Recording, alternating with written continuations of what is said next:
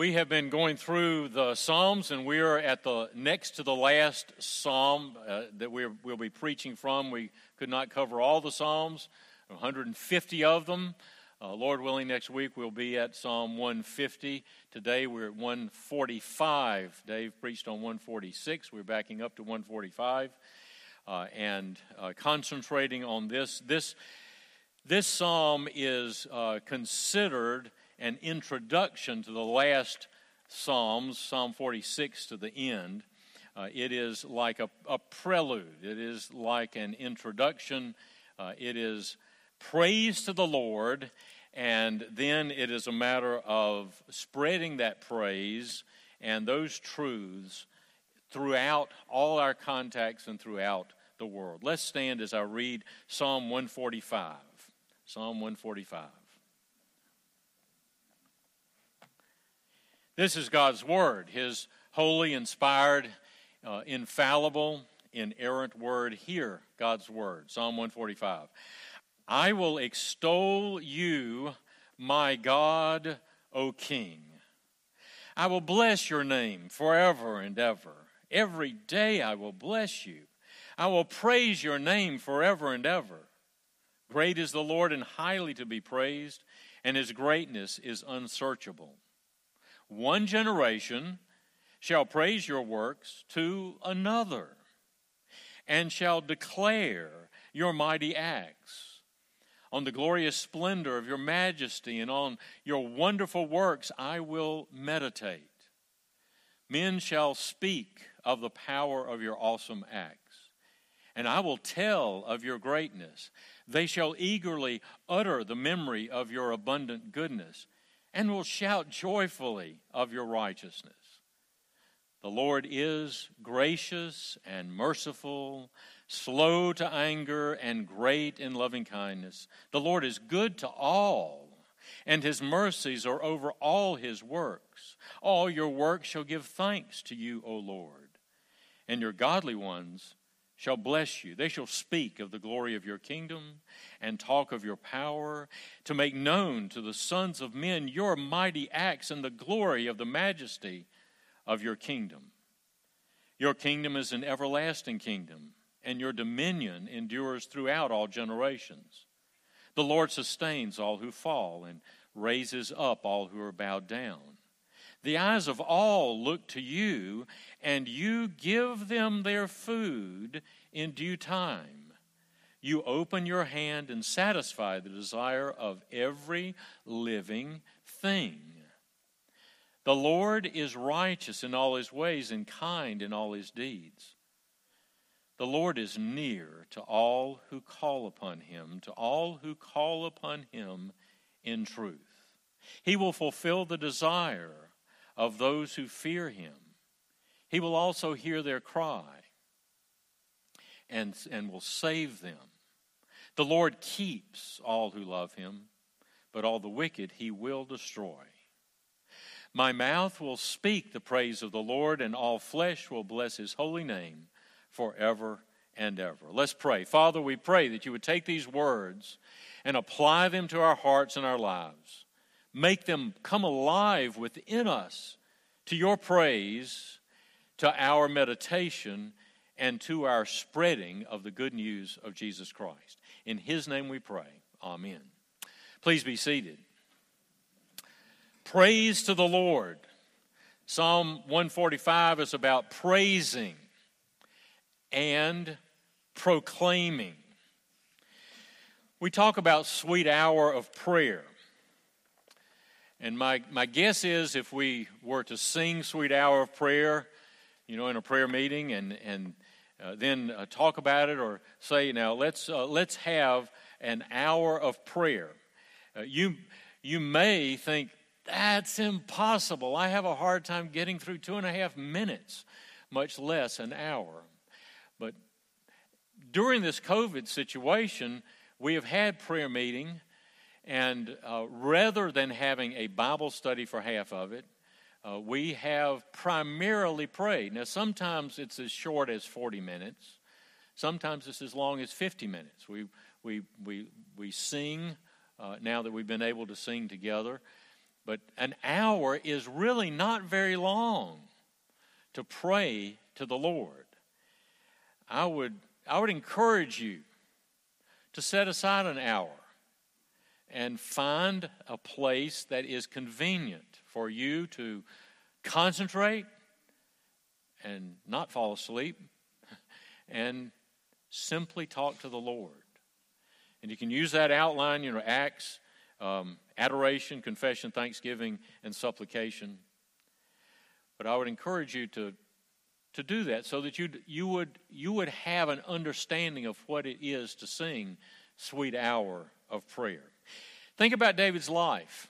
David, who wrote this. This is the only psalm that specifically says this is his prayer of praise. This is his psalm of praise. A psalm of praise of David. And he wrote a lot of psalms, and there's a lot of praise in them. But some folks think that maybe this is sort of one of his favorites, and that as he went around running away from Saul, or as he went around early on taking care of the sheep and watching out for lions and bears, that he sang this over and over again. This is a sweet hour of praise. What would it be like if you were to take not only an hour and pray, which would include the wide variety of things that you pray about, praise and so forth, but to just have an hour of praise. If you have the outline there, you have a sketch of something of what David the king might have looked like, playing his harp and praising the Lord. And you could sketch that in, color that in, and think about him praising and then taking the message to the world. Psalm 145 is the prelude to the great hallelujah conclusion to the Psalter. There have been 5 psalms of prayer. Matthew Henry calls them 5 begging psalms leading up to this. And then you have 6 psalms of a hallelujah chorus of praise. I'll pass on to you one statement that Mr. Henry made that has made a difference to me thinking about this. He says, if you have been much in prayer, if you've really brought to the Lord your prayers, things that you have no answer to, things that seem impossible to you, you're bringing to the Lord your prayers, your begging psalms. If you have been much in prayer, then you will have much material with which to praise. I would encourage you that that's similar to what Malachi says when he says if you tithe and you're scared to tithe, you say I can't do without that 10%.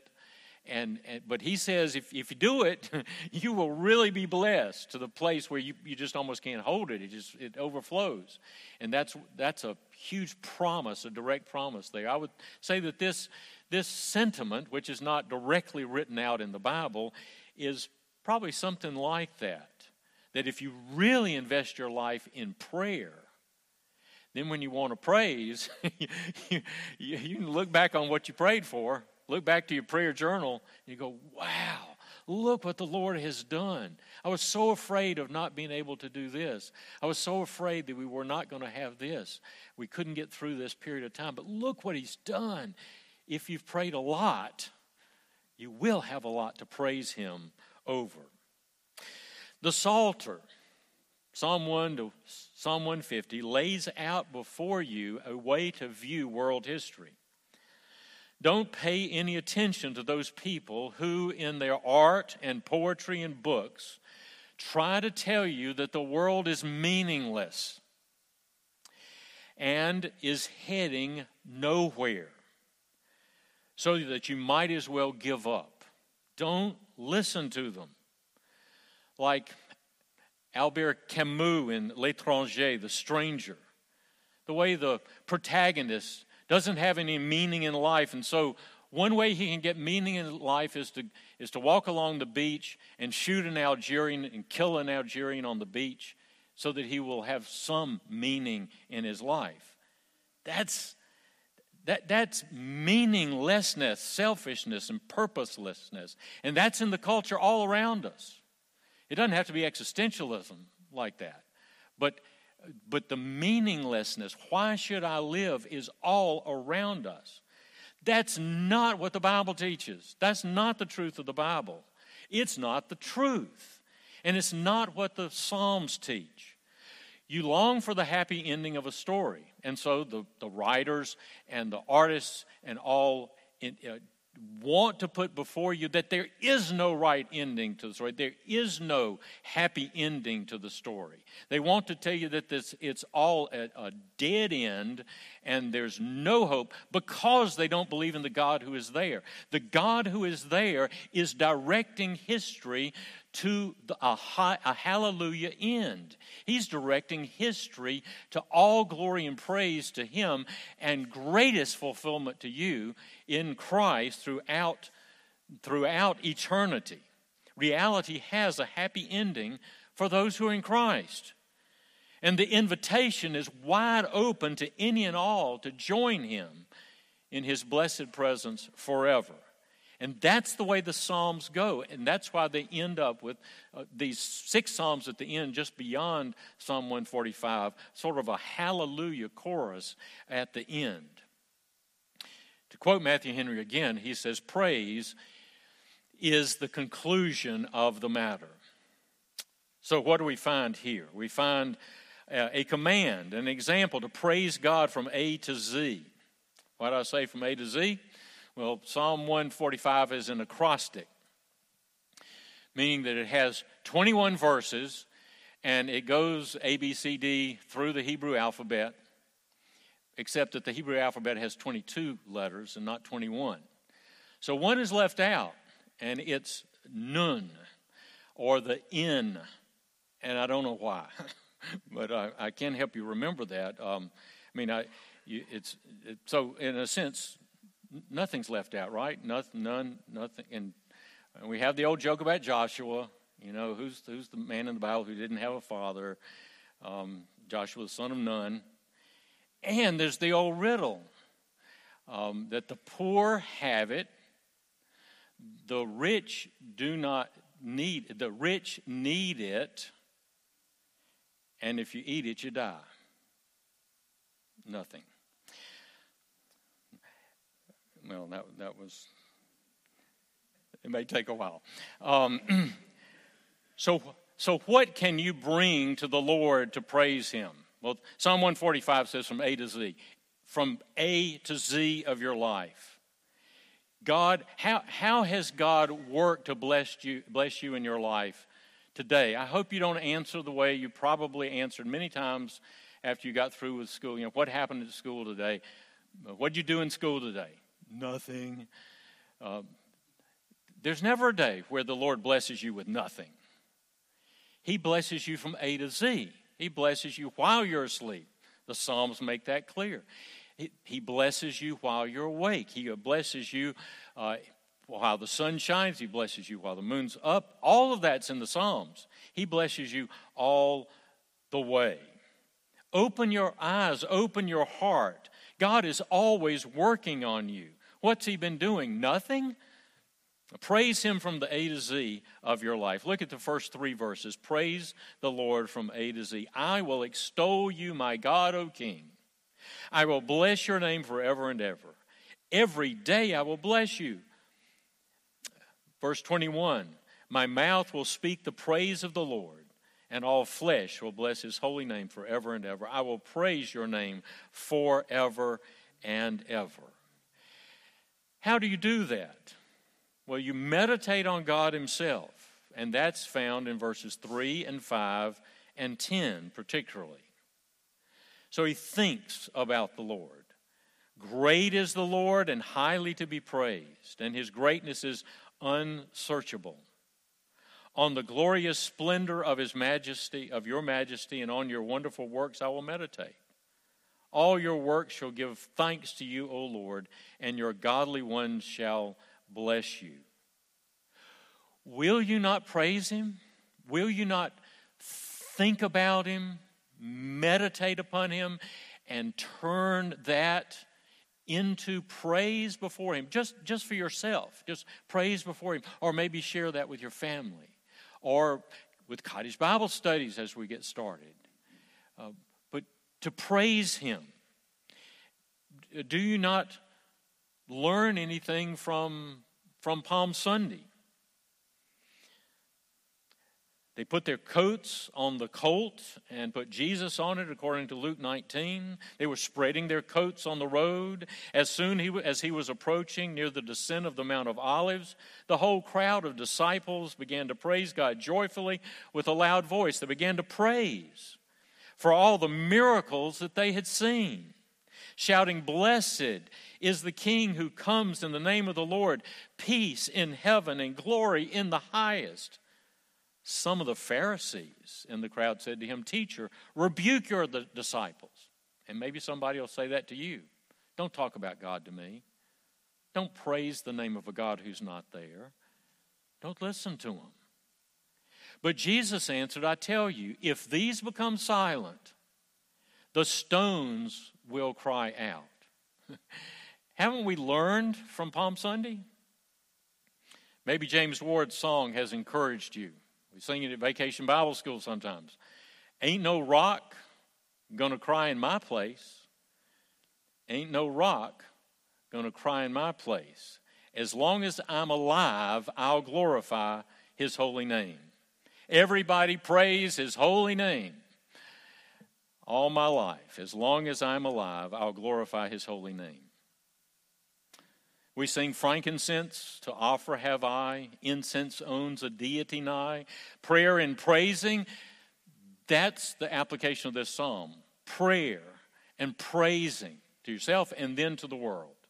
Worship him, God Most High. You've been given a reason to praise the Lord, both in your heart and before your fellow man. As Psalm 145 shows you. You are on the mission field. If you were asked to write or participate in writing a missions handbook, what would you do? It has never been, in your lifetime or before, it has never been acceptable to neglect or overlook outreach and missions. To think that the Great Commission had become unnecessary in these United States. But now it is clear before all our eyes. If anybody ever thought that, if anybody ever thought, well, the United States is conquered by the kingdom. The United States is all Christian, so we need to concentrate on other places around the world. It doesn't take much academic analysis. It doesn't take the development of terminology like post-Christian culture to understand that we live on the mission field.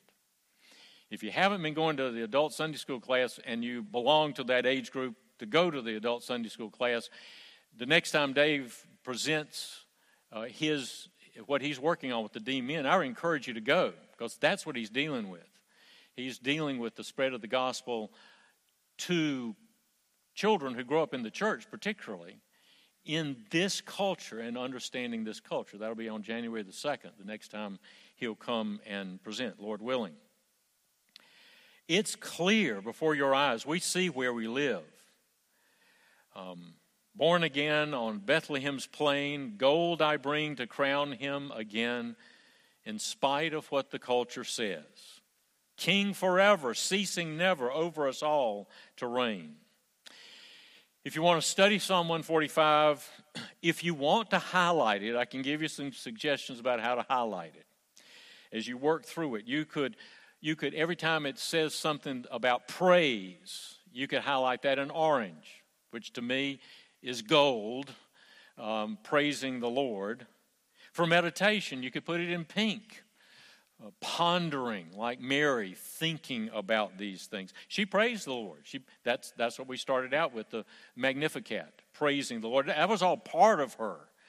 That's what she grew up with, and it just flowed out of her as an adult virgin, and then as an adult young mother.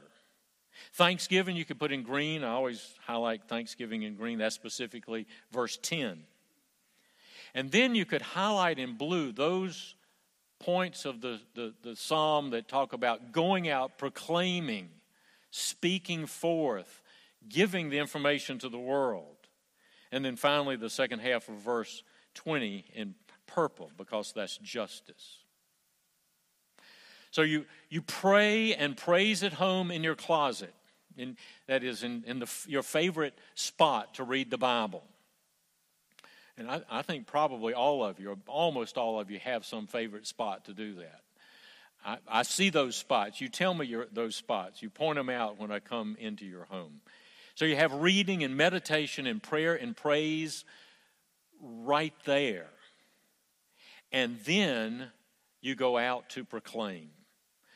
As 1 Peter 3:15 says, but sanctify Christ as Lord in your hearts, always being ready to make a defense to everyone who asks you to give an account for the hope that is in you. We have an increasingly hopeless world out there, but you've got eternal hope, sure hope in Jesus Christ. And then it says, yet with gentleness and reverence to proclaim. The gold and jewels of heaven's revelation you have been given. You proclaim Christ to the culture by what you say and by who you are, by who the Spirit is making you to be. You have today, where you sit, a treasure trove of gospel information. Yours is a treasure box.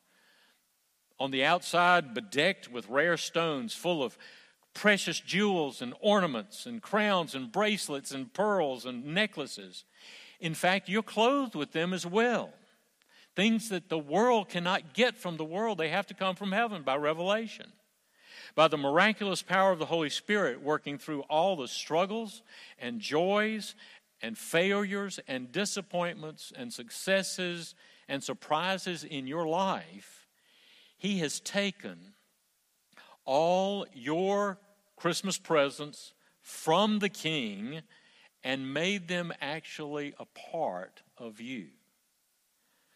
For when someone has contact with you, no, they're not looking into a box filled with the priceless joy jewel or the rare peace pearl or the precious stone of self-control, but they see it in you. They aren't looking in a box. They're looking at your life. And they see peace that they don't see any other places. They see joy that they can't find in this world, no matter how hard they run after it. See self-control in a person who is sinful and yet asks forgiveness when you fail. They see these almost never found extraordinary discoveries living in flesh and blood before them. As the Apostle Peter says in chapter 3 of 1 Peter, your adornment must not be merely external, braiding the hair, wearing gold jewelry, putting on dresses, but let it be the hidden person of the heart, the imperishable quality of a gentle and quiet spirit, which is precious in the sight of God. So it's not on the outside. And I'm not saying you shouldn't comb your hair. I'm saying you shouldn't put on a necklace, a beautiful necklace, or dress to celebrate Christmas. But the point is that the real testimony is on the inside. No matter what's on the outside, it flows to the outside and becomes visible and observable and perceptible to all those around. So Psalm 145 has you worshiping the Lord at home, and then by your words and by your very being, you declare that glory to the world. Christ made it clear in Matthew 23. Woe to you, scribes and Pharisees, hypocrites, for you clean the outside of the cup and of the dish, but inside they are full of robbery and self-indulgence. You blind Pharisees, first clean the inside of the cup and of the dish, that the outside of it may be clean also. Mark says, out of the heart of men proceed the evil thoughts, fornications, thefts, murders, adulteries, deeds of coveting, wickedness, as well as deceit, sensuality, envy, slander, pride, and foolishness. All these things proceed from within and defile the man. And you may say, when you hear that terrible list, you may say, that partially describes me. I've done some of those things. I've thought some of those things. I've said some of those things. I've lived that kind of life before. But I join with Paul as he says to us and to the Corinthian Christians, such were some of you. It's fine to admit it. You have to admit it if it is true. But you were washed from the inside out. You were washed. You were sanctified, made more like Christ. You were justified in the name of the Lord Jesus and the Spirit of our God. So I give you Jim Mitchell's testimony as it impacted many of us, including his great-grandson Bradley. Therefore, if anyone is in Christ, he is a new creature. It's a new creature. The old things have passed away. The new things have come. So you have become a trophy of grace. You've lived the bad news of the gospel, and folks in your life may well have seen and suffered because of your sins. And now you're living out the good news of the gospel. People have seen and have been blessed by the power of grace in your life, the life of you, the sinner. So praise God, praise God and pass the ammunition. Praise God and pass along all that you have and all that you are to the next generation. Look at verse 4. This is the way we do it. One generation shall praise your works to another and shall declare your mighty acts. In verses 6 and 7, tell of his goodness, tell of his power. Verse 6, men shall speak of the power of your awesome acts and will tell of your greatness. They will eagerly utter the memory of your abundant goodness and will shout of your righteousness. You see how you're declaring that? Starting from your prayer room, your prayer sofa, your prayer desk in the kitchen, wherever it is. But it goes out to the world. His gracious character, verses 8 and 9. The Lord is gracious and merciful. The same thing he told Moses, as Dave talked about earlier. Slow to anger and great in loving kindness. The Lord is good to all, and his mercies are over all his works. His kingdom power in verses 11 through 13. They shall speak of the glory of your kingdom and talk of your power, to make known to the sons of men your mighty acts and the glory of the majesty of your kingdom. Your kingdom is an everlasting kingdom, and your dominion endures throughout all generations. His common grace to all. Whoever you're giving the message to, that person is given his or her breath by the Lord. Whoever you're talking to, if they ate breakfast, the Lord gave it to them. If they have a job to go to on Monday morning, the Lord gave them the job. If they got paid, the Lord gave them the money. If they have a pillow, the Lord gave them the pillow. He does that to everybody. The Lord sustains all who fall and raises up all who are bowed down. The eyes of all look to you, and you give them their food in due time. You open your hand and satisfy the desire of every living thing. The Lord is righteous in all his ways and kind in all his deeds. Verses 18 and 19 you may want to mark to share with one another in times of need. The Lord is near to all who call upon him, to all who call upon him in truth. He will fulfill the desire of those who fear him. He will also hear their cry and will save them. The Lord keeps all who love him. And then finally, yes, his justice. Verse 20, the B section of verse 20. You must share with people that Judgment Day is coming, that the sweet little Jesus boy, the holy infant, tender and mild, as true as those descriptions may have been in the little town of Bethlehem, this same Savior is now risen.